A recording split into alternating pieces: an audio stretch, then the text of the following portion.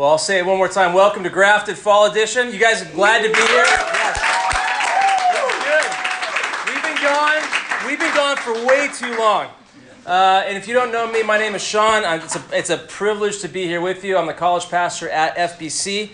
And I'm just glad that you chose to be with us tonight. A little different layout, a few new faces. Great to have you here. So when I say go, I'm hoping you had a good summer. When I say go, I just want to hear one thing from you from this summer that was awesome in your life. On the count of three, 1, 2, 3, go. New Zealand. Yes. The only thing I heard was New Zealand above everything else. That's good. That's good. Yeah.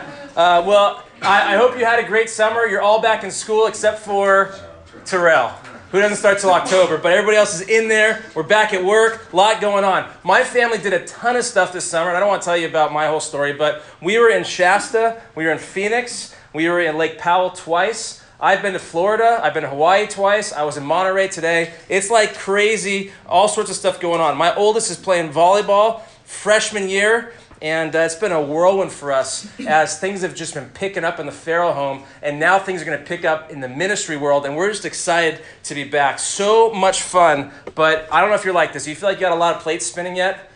Paper's starting to be due, work going, a lot of different things happening. You're just spinning one more plate, a lot of different things happening. Well, no matter how much you love summer, and no matter how great it was, it's over, and now you got to balance all of those plates. So anyway, like Ridge was saying, we spent a ton of time planning and working through where this ministry is going, and we're super excited to do exactly what he just talked about, which is to proclaim and put Christ on display. And there's going to be a lot of fun things that you see in different aspects of that, but that's our overall goal, is to help college students know Jesus Christ. And that starts for us with Amazing Friday Nights. We got a lot in store for you, and you're going to learn more about that stuff tonight. Merchandise, coffee, all sorts of fun stuff. You'll hear more tonight about Radix, which are our kind of midweek home groups and community groups that we have together. We're going to have a time where we do what's called study nights this semester. You'll hear more about that, which is don't go to a Starbucks or somebody's house to study with your study group or your people, whatever. You're going to come here and have free coffee and all sorts of great stuff late into the night. It'll be awesome. We're going to be on MSJC with campus ministry, out there inviting people, telling them the gospel. It's going to be super fun. Gathering is coming back. We got a couple of those planned for the fall, and Fall Classic is right around the corner. And I can't wait. There's so many good things happening, and we're excited that you've chosen to join us, and I can't wait to get going. But I've missed being with you. I hope you guys have missed being here. A little bit? All right. Well, I love being in this room with all of you. There's a ton of energy tonight, and it's fun. If you're new with us, thank you so much for coming. I know it's a little awkward walking into somebody else's house with people you don't know, and you're brave enough to come, so thank you for doing that. It's great to have you here. You're in for a treat because the people around you, while they're not perfect, this is a great group of individuals. Not a ton of cliques here, just a lot of people that are trying to figure out life together and how to honor God through their lives joining the community together. And the reason that we are all here as broken people, I'm going to say it a third time because Tyler said it, and then Ridge said it, so it's a fourth time because I already said it, but we want to help you to know Jesus Christ. So anyway, all that to say, if you're new with us and you already know Christ, you're a Christian, and just looking for a group to fellowship in, hopefully this will be your home. And if you're somebody that's come in going, I don't really have a relationship with God, I don't know what I'm doing, I'm kind of here because a friend invited me, there's cute girls here, I don't know, really, I'm just here. Well, we hope that you find Christ even tonight. Stick around, get your questions answered, stay here and just listen to what the Bible says, and hopefully get some instruction on that. Well, before we dive in to the topic of Proverbs, I just have to preach a separate message because this message is really short, and so there's another one that's on my heart and mind, and I can't get my Bible to go there, but I know the verse by heart. I'm preaching on Sunday morning, and it's just been brewing in me all summer, but it's Ephesians 4:31 and 32 about forgiveness. And so maybe you're not going to make it Sunday, so I'll just give you like the 20-second version because it's just oozing out of me. But Paul says, let all bitterness and anger and wrath and clamor and slander, along with all malice, put it all away, he says. And then he says, and be kind to one another, tender-hearted, forgiving each other, just as God in Christ also has forgiven you. And I've just been reminded that there's a lot of interpersonal conflict. I've dealt with some stuff this week that's been super heavy in my own life. I'm sure you have as well. And the cause of conflict certainly is the first offense that comes against you, but the real cause of conflict is the fact that as people that are hurt, we don't actively forgive. Have you thought about that? The real reason that relationships are broken, that churches split, that marriages end is not because of the first sin. It's because the second sin of what?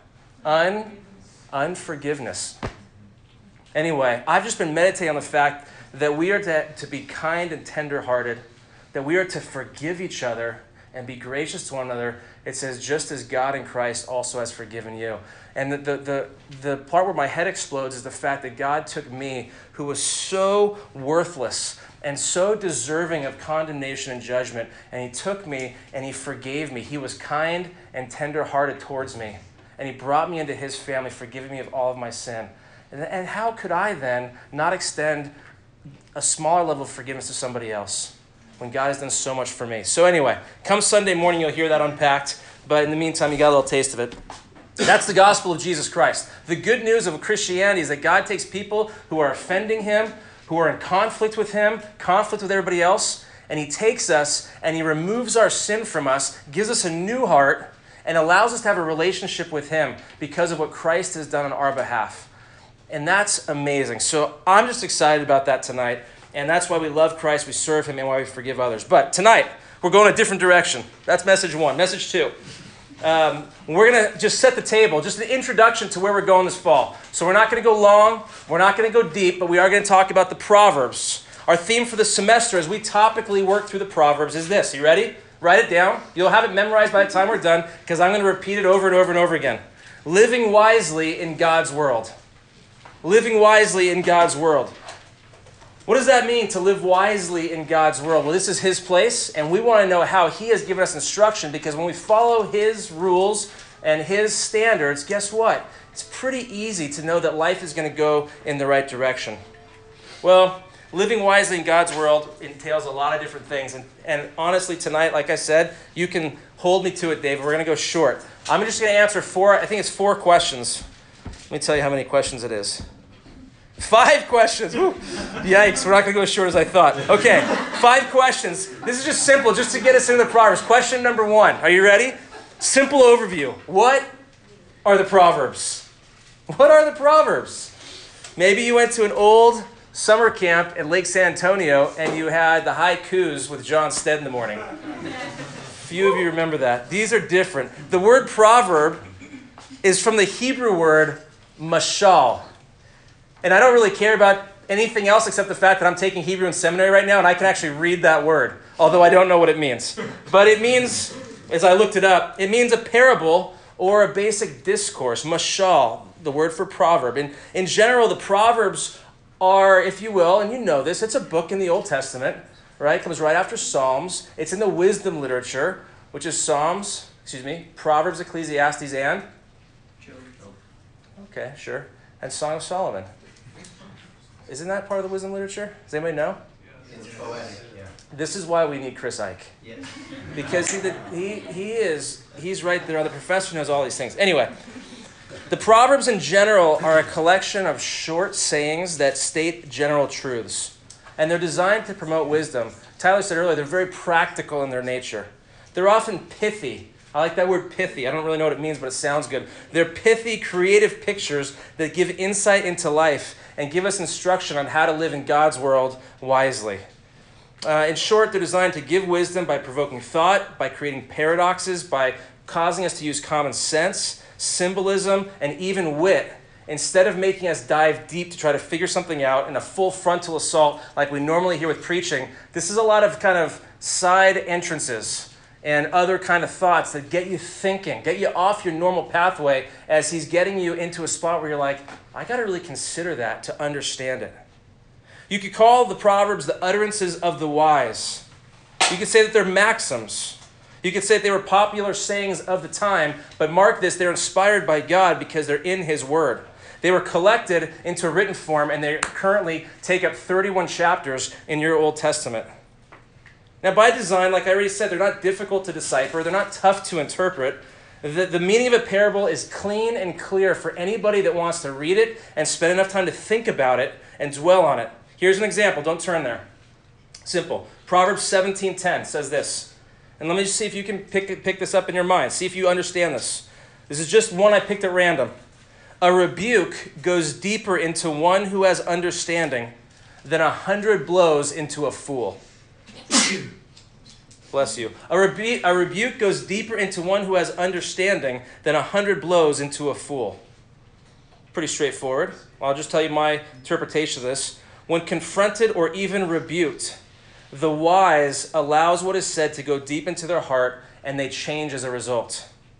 But you could punch a fool 100 times and tell them as they punch him in the face, and they would not respond. The difference between wisdom and folly there, right? You make less progress hitting this guy than a wise man with one cut and one word who will receive the counsel. A fool's deaf, in other words, to his own shortcomings, he won't listen. These are easy things, right, to understand. That's how the majority of the Proverbs are. Here's another one, Proverbs 27:15. A constant dripping, like with water, on a day of steady rain, and a quarrelsome woman are alike. I'll just leave that one alone. Now, they're single verse expressions, and they're also what we call truisms. Like I said, they're maxims. That's to say they give you general principles. Listen to this. The Proverbs are not promises. Just because it says something doesn't mean you can bank that is going to happen 100% of the time. It is what's called, here's the definition, a truism. It's a directional truth. Okay? They're general principles, not guarantees. For example, you've heard Proverbs 22:6. Train up a child in the way he should go. Even when he is old, he will not depart from it. Now, that's not a guarantee that if you train up a child and you do really good parenting, that child is going to grow into a really functional, godly adult, right? It's a truism. If you do this, the general principle is you train your children up, they're going to stay in that direction, but it's not a guarantee because many of us know you have siblings, you have friends, you've watched other people who are great parents, godly parents, and their kids go off the rails. And there's a point where you go, well, is the proverb wrong? Well, no, it's not a guarantee. It's a truism, like I said. Short, pithy statements. Write that word down in your notes, pithy. You're going to want to use that at some point in your vocabulary over the next couple weeks. They express general rules or general truth, rules of conduct, but again, not a guarantee. Okay, so that's number one. That's what the Proverbs are. Simple, easy. Okay, number two. Who wrote the Proverbs? Who wrote the Proverbs? Answer? Oh, okay, good. But who wrote them with their hand? Mostly. Seriously? All right, I'll give you the hint. His name starts with an S. Solomon. Okay. But there's two different answers, but they were both right. If you open up Proverbs chapter 1, verse 1, are you guys there yet? I'm sorry, open your Bibles to Proverbs 1:1. See, Brooke's already there. She got it. Megan's there. Good. You guys get extra points. The extra credit will come in at Fall Classic. You can cash it in then. Proverbs 1:1, it says this. The Proverbs of Solomon, the son of David, king of Israel. If you're having a hard time finding the Proverbs, open your Bible directly to the middle and go one book to the right. That's where they are, okay? Right after Psalms. Proverbs 1:1. These are the Proverbs of Solomon, the son of David, the king of Israel. He wrote chapters 1 through 22. He wrote chapters 25 through 29. But there's a few other guys that are in here too. Part of chapter 22 through 24 are just referred to as the sayings of the wise. They're just a collection of old Jewish proverbs. Chapter 30 are called the words of Agur. A-G-U-R is his name. And chapter 31 is the wisdom given from the mother to the king of Israel, whose name was Lemuel. Everybody say that on the count of three. 1, 2, 3, Lemuel. Good. In Hebrew, you always accent the last syllable of a word. Lemuel. It's really weird. Unless there's a little accent sign before that. There are so many rules in Hebrew that you want to just poke your eyes right out of your head, okay? And you just pray that you get through the semester before you have no eyes left. Anyway, we're going to focus on Solomon for the time being because he is, as we all know, the main writer here. We know that he is the son of David and Bathsheba. We know that he is the most prosperous king in the history of Israel. And I want to just give you his story really quick because it's super cool. Turn to 1 Kings chapter 3, verse 5. So it's to the left a few books. 1 Kings chapter 3, verse 5. And we're going to read a little bit here. And so you're going to want to be there and see the story of Solomon. I love this. Just to give us a little background. It says in 1 Kings 3, 5, in Gibeon, the Lord appeared to Solomon in a dream at night. And God said, ask what you wish me to give you. This is the Aladdin moment. Like, this is God as a genie, if you will. Is that interesting? It does not work that way for us. It does not work that way for anybody else. But God came to Solomon and said, ask me what you wish me to give you. In verse 6, then Solomon said, you have shown great loving kindness to your servant David, my father. By the way, David's a good dad because Solomon is dialed in. It's not till later in his life that he goes off the rails because he lets his heart go astray with multiple women that don't love God and etc. But he says this, you have shown great loving kindness to your servant David, my father, according as he walked before you in truth and righteousness and uprightness of heart toward you. And you have reserved for him this great loving kindness that you have given him a son to sit on his throne as it is this day. Look at 7. Now, O Lord my God, you have made your servant king in place of my father David. Yet I am but a little child. Humility is demonstrated. I do not know how to go out or to come in. Your servant is in the midst of your people, which you have chosen, a great number who are too many to be numbered or counted. So give your servant an understanding heart to judge your people, to discern between good and evil. For who is able to judge this great people of yours? It was pleasing in the sight of the Lord that Solomon had asked this thing. This pleased God, that question. That's really interesting. I should mark it in your Bibles. Verse 11, God said to him, because you have asked this thing, and have not asked for yourself long life. That would be one. That's your first wish. I want to live forever, right? Your second wish, I want to be rich. You haven't asked for riches for yourself. Well, third would be, you have not asked for the life of your enemies. You would probably ask for what? No, that's number 2 is money. Number 3, what? Come on. You want who? Her. Come on. Really? That's like a mystery? I want to live forever, I want to have a lot of money, and I want to have her. I want to have him. Anyway, those are the typical 3. But anyway, you haven't asked for those or for the life of your enemies, but you have asked for yourself discernment to understand justice. Verse 12, behold, I have done according to your words. God saying, I granted it. Behold, I have given you a wise and discerning heart, so that there has been no one like you before you, nor shall one like you arise after you. You think of the brightest minds, and we'll look at this in a minute, in the world today, and all that we're doing in science and technology. No one touched Solomon. The greatest pastor, the greatest theologian, the wisest, smartest counselor, the most technical, mathematical, engineer-minded person. Solomon, it says, no one was like you before or after. Verse 13, I've also given you what you have not asked, both riches and honor. Oh, he got it. No, I'm kidding. So there will not be any among the kings like you all your days. If you walk in my ways, keeping my statutes, that's the if-then statement, and my commandments as your father David walked, then I will prolong your days. Then Solomon woke, and behold, it was just a dream. And he came to Jerusalem, stood before the ark of the covenant of the Lord, offered burnt offerings and made peace offerings, and made a festival or a feast for all his servants. He goes on then, his wisdom is demonstrated because God answered the story about the slicing of the baby in half. A woman rolls over at night.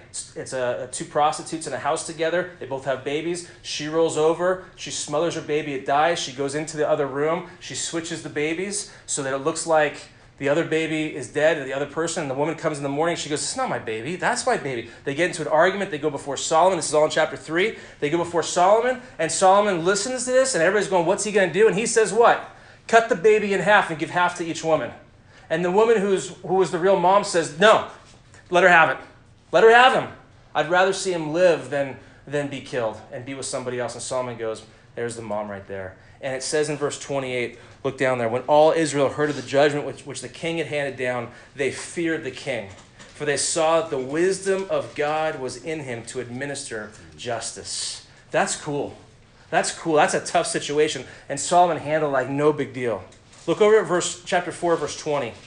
It says that Judah and Israel, his kingdom, were as numerous as the sand that is on the seashore in abundance. They were eating and drinking and rejoicing. Verse 24, for he had dominion over everything west of the river, from Tipshah even to Gaza, over all the kings west of the river, and he had peace on all sides round about him. This is the best time in all of Israel's history. Verse 25, so Judah and Israel lived in safety, every man under his vine and his fig tree, from Dan even to Beersheba, all the days of Solomon.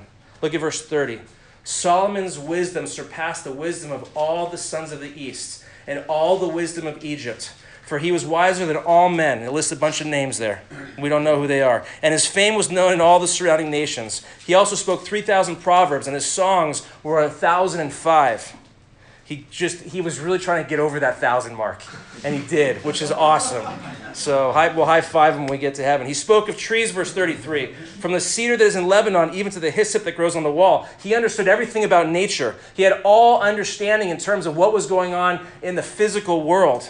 He spoke also of animals and birds and creeping things and fish. He was a botanist and a paleontologist and an arborist and a librarian probably for AJ. He had all sorts of things going on. Verse 34, men came from all peoples to hear the wisdom of Solomon from all the kings of the earth who had heard of his wisdom. The dude had crazy wisdom. But let's remember where his wisdom came from. Because when I asked you who wrote the Proverbs, I heard somebody back there say, the theologians in the back, God did. And that's actually true. So I'm going to give you some credit because Solomon wrote it with his hand or people recording for him. But these are the divine words of God. This is the wisdom of God given through the pen of a man named Solomon. In Psalm 19:7 it says, it is God who makes wise the simple from his word. In Psalm 119 verse 98 it says that his words make one wiser than his enemies. And it gives somebody more insight than his teachers. Job chapter 12, verse 13 says that with God are wisdom and might. To him belong counsel and understanding. Psalm 147:5 says that his understanding is infinite, which is an amazing thought. Romans 11:33 says, oh, the depths of the riches, both of the wisdom and knowledge of God. How unsearchable are his judgments and unfathomable his ways. The simple reality is that God knows everything. We call that his omniscience. He has never learned. He has never had to acquire information. He has never had to come up to speed on something. He's never missed anything because he didn't know all the pieces of the puzzle and put it together. He knows every piece of knowledge, every piece of information. He has it all. And in this book, the book of Proverbs, he has penned those things and he's concisely brought it down to a form and he's handed us his wisdom. That's amazing, isn't it? He's given us his wisdom in the form of the writings in his word. So, that question, who wrote the Proverbs? Solomon did, but really it's the wisdom of God. Question number 3, why were they written? Why were the Proverbs written? I got 3 simple reasons, and I'm sure there are more than this, but these are the 3 that I see. First of all, to impart wisdom. That's what we've been talking about, right? The Proverbs were written to impart wisdom. Flip over to Proverbs chapter 1 with me, if you will. And let's look at verses 2 through 6. Now you're all quiet. Proverbs 1, verses 2 through 6. It says the Proverbs, verse 1, of Solomon, the son of David, king of Israel. Here's the why. To know wisdom and instruction. To discern the sayings of understanding. Verse 3, to receive instruction, there it is, in wise behavior, righteousness, justice, and equity. To give prudence to the naive. To the youth, knowledge and discretion. A wise man will hear and increase in learning, and a man of understanding will acquire wise counsel. To understand a proverb and a figure, the words of the wise and their riddles. If we want to just tie a bow around all of that and give you to a nice little package, what was just said, it is to give wisdom to those who don't have it. That's why the Proverbs were written. It's pretty simple. It's to help us to live wisely in God's world, right? It's to impart not just facts, not just formulas, not just information. We can get all that on the internet. This is to give wisdom, how to navigate through life's most difficult times in a way that makes sense so you don't burn everything down. It's to put your sail up in your boat and to start sailing and not just hope you're going the right direction, but to know that where you're going is right so you don't get halfway through your life and go, holy cow, how did I get out here in the middle of nowhere? Not knowing where to go or what to do. The book is written to give wisdom so that we can know how to honor God in his world. It's simplistic, it's easy, it's memorable, but oh, how helpful it is.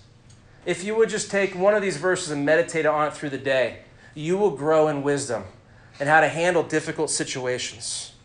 Look at chapter 4, verse 4. I like this. We'll come back to this one a couple times here. But it says, then he taught me and he said to me, let your heart hold fast my words. This is actually Solomon's dad talking to him. David. Keep my commandments and live. Here it is, acquire wisdom. Acquire understanding. Do not forget nor turn away from the words of my mouth. Do not forsake her, speaking of wisdom, and she will guard you. Love her, and she will watch over you. He is trying, pushing, helping us and saying, you need wisdom. You need to have understanding. You don't need more information. You need to know how to apply that to the difficult situations that are your life. We'll talk about that more when I finish, but that's the first one. The second reason, not just to give wisdom, but because Solomon was a good dad, and he wanted to teach his own sons. And over and over and over again, as he tried to raise his boys the right way, he makes these kind of comments. Look back at chapter 1, verse 8.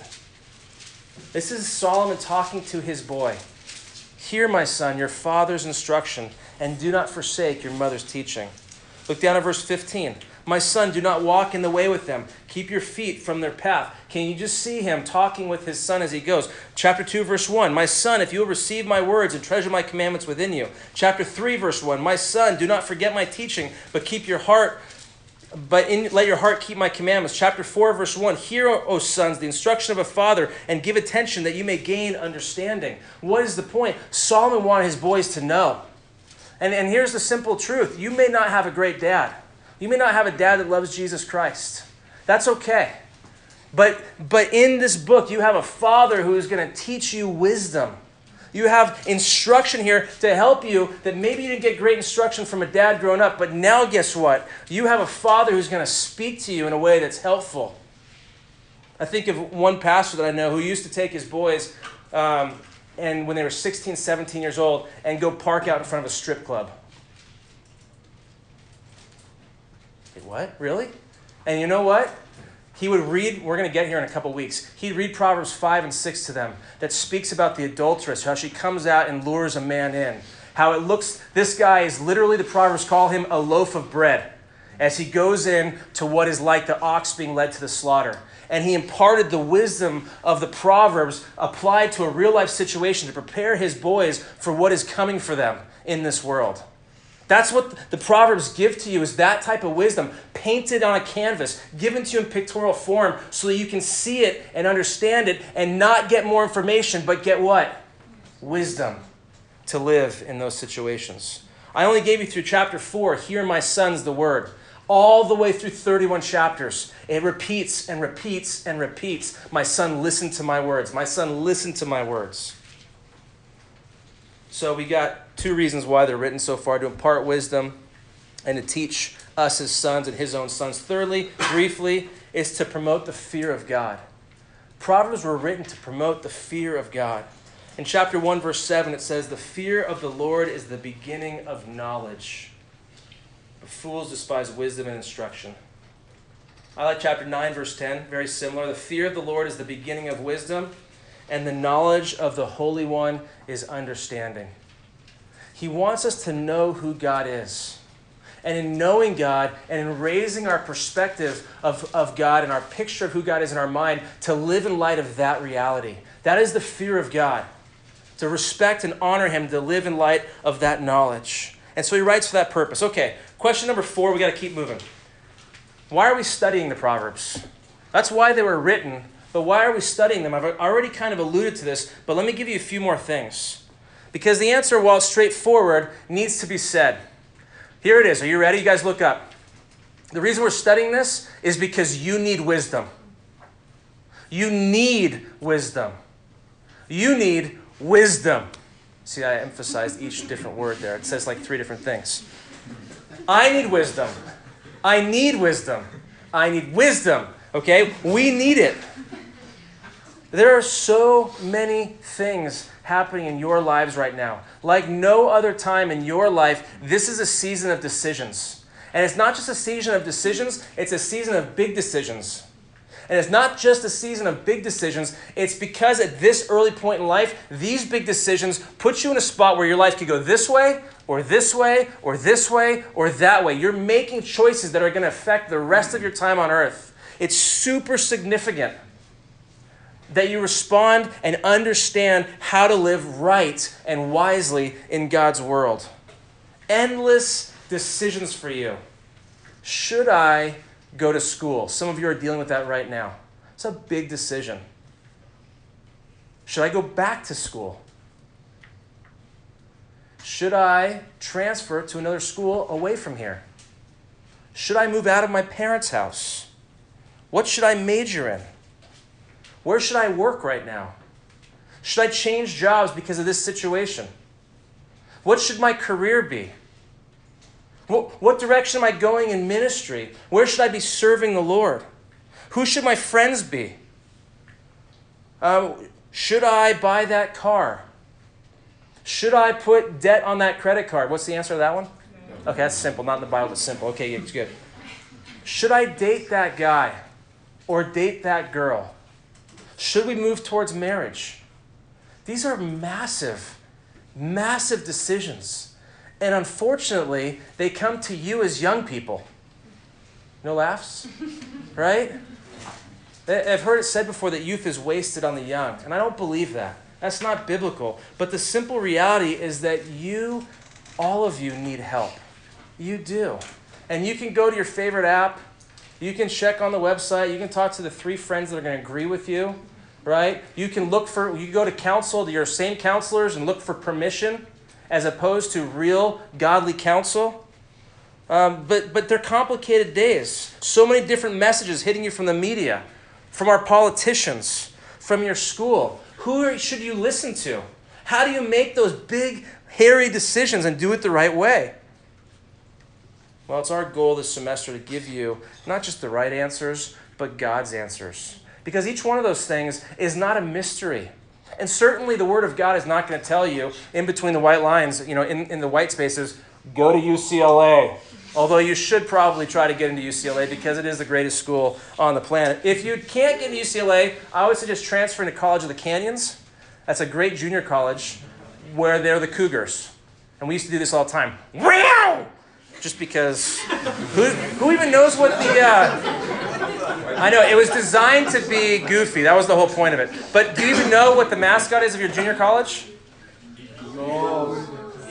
See? Just as goofy. That's what I'm talking about. That's just part of it. It's a junior college, for crying out loud. Anyway.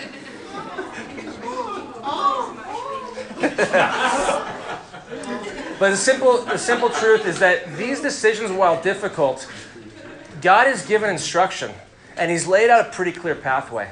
And He may not spell out the name of who you're supposed to marry in an acrostic in His Word, but certainly there are things that you can go to and people you can talk to in His Word to find help for making these kind of decisions. Flip over to James chapter 1, verse 5, all the way to the end of your New Testament. All the way to the end. James chapter 1, verse 5. I love this. We usually stop in verse 4. For those of you who know the book of James, it talks about when trials come. We got to consider it all joy, right? I got to endure because endurance is going to lead to the perfect man. Like, I'm going to stay in this thing. I'm going to have joy in this trial. And then we close our Bibles. Look at verse 5. In that trial, when you're struggling to consider whether or not you should stay in that thing, difficult situation in life, so much hardship as you're seeking to have joy in that tough situation. Look at verse 5. But if any of you lacks wisdom, in other words, I'm in a tough spot. I don't know where to go or what to do. So you are lacking what? Okay, good.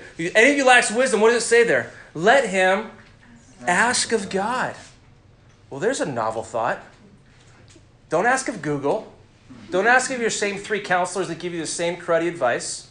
Ask of God, who gives, look at that phrase, to all generously and without reproach. God wants to pour out wisdom to you the way He did with Solomon. That wasn't a one-time deal.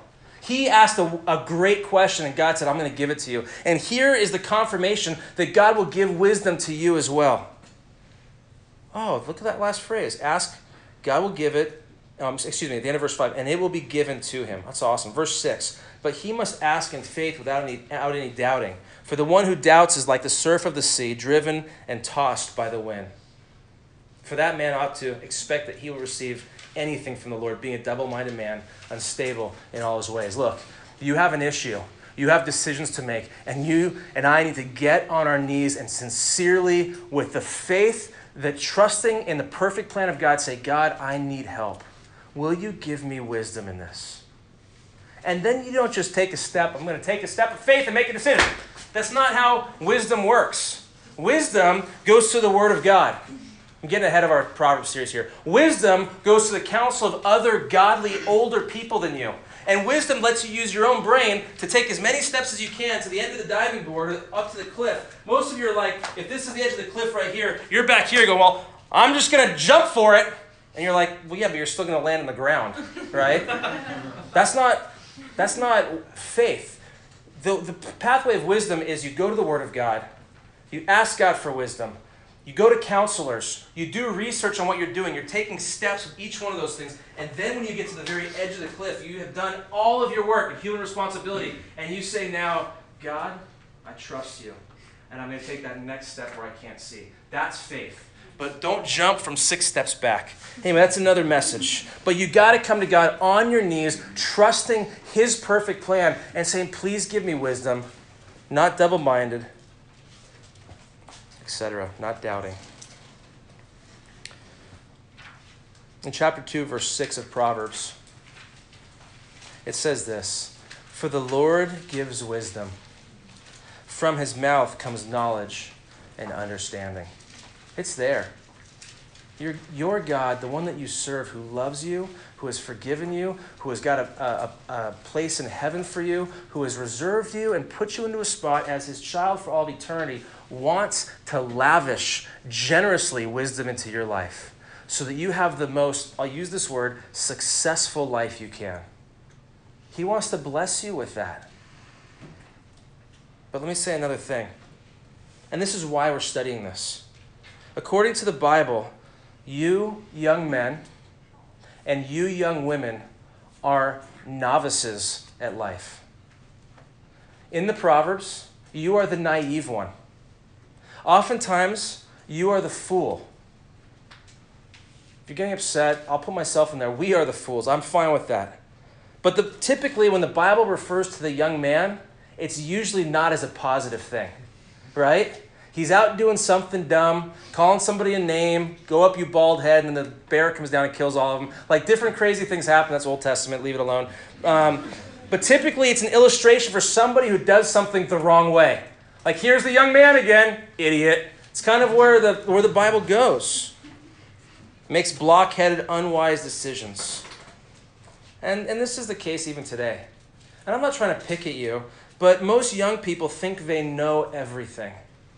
Think I've got it all figured out. My parents, has-beens, retarded, dumb, they don't have a clue what's going on in 2019. It's a different world. And I'd agree it's a different world, but the same things and the same fiber that's in you is what was in them. They gave it to you. And here's another little key for you. They figured out how to get a house. They figured out how to have a job and a car all these years. They figured out how to have kids and procreate and make you. They figured out how to get together. Like, all these things happened. They were just like you 20, 25 years ago. They're not as dumb as you think. But most young people think, I got it all. My parents are old. They're dumb. I got life by the tail. I got it figured out. They don't know. Life was different. I know better. And like I said, there's a little truth. They're a different world. I get it. Your parents don't know how to use their phones. Okay? It's fine. It's not what I'm talking about. Because what I'm trying to say is that those statements that you're making or thinking, they come from a heart of arrogance. They come from a heart that says, I'm better. I know better. I'm smarter. I'm superior. I won't make the same mistakes because I'm me and I got this. The interesting thing is that the older that you become, the more that life beats you up, the more you feel the effects of sin in yourself, that you cause problems, and problems are caused in your life, the more humble, the more dependent, and the more you realize that you are in desperate need of the wisdom of God. This is a complicated world. There are a lot of difficult things that surround us every day. And the Bible is helpful. So, you don't have it all figured out. And you might say to me, but Sean, I just learned by experience. You know, I'll be okay. I learn by experience best. That's the code for I'm going to make a mistake. I'm going to learn by my failures. And you learn by failures, but there's a better way. You don't have to fail. You don't have to get into a marriage and divorce and then figure it out. Well, now I got it figured out. You don't have to get fired from your job. right? You don't have to get kicked out of school because of some dumb thing that you did. That making mistakes is not applicable to the Christian. You know why? Because God has given us his word, he's given us his wisdom, and he's given us other people to help us so we don't have to repeat the same dumb mistakes that people before us made. But young people, and I do this sometimes too, we don't think we need that, and we just plow on ahead. So, this semester, we're going to go deep into living wisely in God's world. That's the theme, to help you in this time, to look at some really specific things that will help you as an 18 to 24 go, how do I walk in a way that honors God and not screw this whole thing up, but have a blessed and awesome life? All right? So number 5, and really quickly, what are we going to look at? Now, like I said at the beginning, we're not going to work verse by verse because we'd be in this thing for the next 15 years. Nor are we going to study an exhaustive list of all that's here. I would recommend even now, I put in my ears at the gym and just listen to the Proverbs go. And it's like, man, there's a lot of them. But if they say there's 31 of them, read one a day. And it'll take you through in a month, 1 chapter a day. That's a good idea. I would encourage you to just put this into your normal practice as we're going. It's helpful. But we're going to do a flyover. We're going to pick a handful of pertinent, important topics, and we're going to go into depth on those topics. Next week, Jevitz is on, Pat Levis, and Natalie, our newest staff people. We'll hear about them someday. But what are you preaching next week, Pat? We're going to be talking about self-control. Ooh, yeah. Sorry. Yeah, I know. We're coming out of the blocks swinging. Can you come out of the blocks swinging? You come out of your corner swinging. What do you come out of the blocks doing? Running. You're going to run, yeah, anyway. After that, here's some topics that we're going to look at. We're going to look at the topic of money. We're going to look at friendships. We're going to talk about sex, baby. We're going to talk about work. We're going to talk about discipline. I should just be done. It's good that I'm getting out now so I don't do this on Sunday morning in front of the church, but that's another story. We're going to talk about how to navigate difficult situations. We're going to talk about how to speak in a way that's helpful. The Proverbs say that life and death are in the power of the tongue. Really interesting. And how do we control that and use our mouths the right way? We're going to talk a whole message on being a woman of excellence. We're going to break down Proverbs 31, and we're going to walk through that, mother, and go after it. No pun intended. We're going to see about the value of humility over pride and a few other things. So those are our topics. I think it's going to prove to be a great semester, and I hope you come back. All right, let's pray. Father, we are so grateful to be here together tonight. We're so grateful for what you've done for us. Thank you for giving us your word and your wisdom. That is not just another book or another pithy statement, but is the wisdom imparted from your hand directly, or your heart directly to us. So as we go through this semester, we pray that you would give us wisdom. We ask now to the God who is all wise. We need wisdom. We acknowledge it. And we ask that you would give us wisdom, your wisdom, that you would help us in the complexities and the trials of our life. We pray that you would give it to us generously and without reproach. We want to pray in faith. And so we even now say, God, give that to us. Please help us. We need you. I pray that you would teach us, that you would guide us, and that you would lead us into greater knowledge of you, greater fear of you, so that we might know you better. In Jesus' name, amen. Go ahead and stand.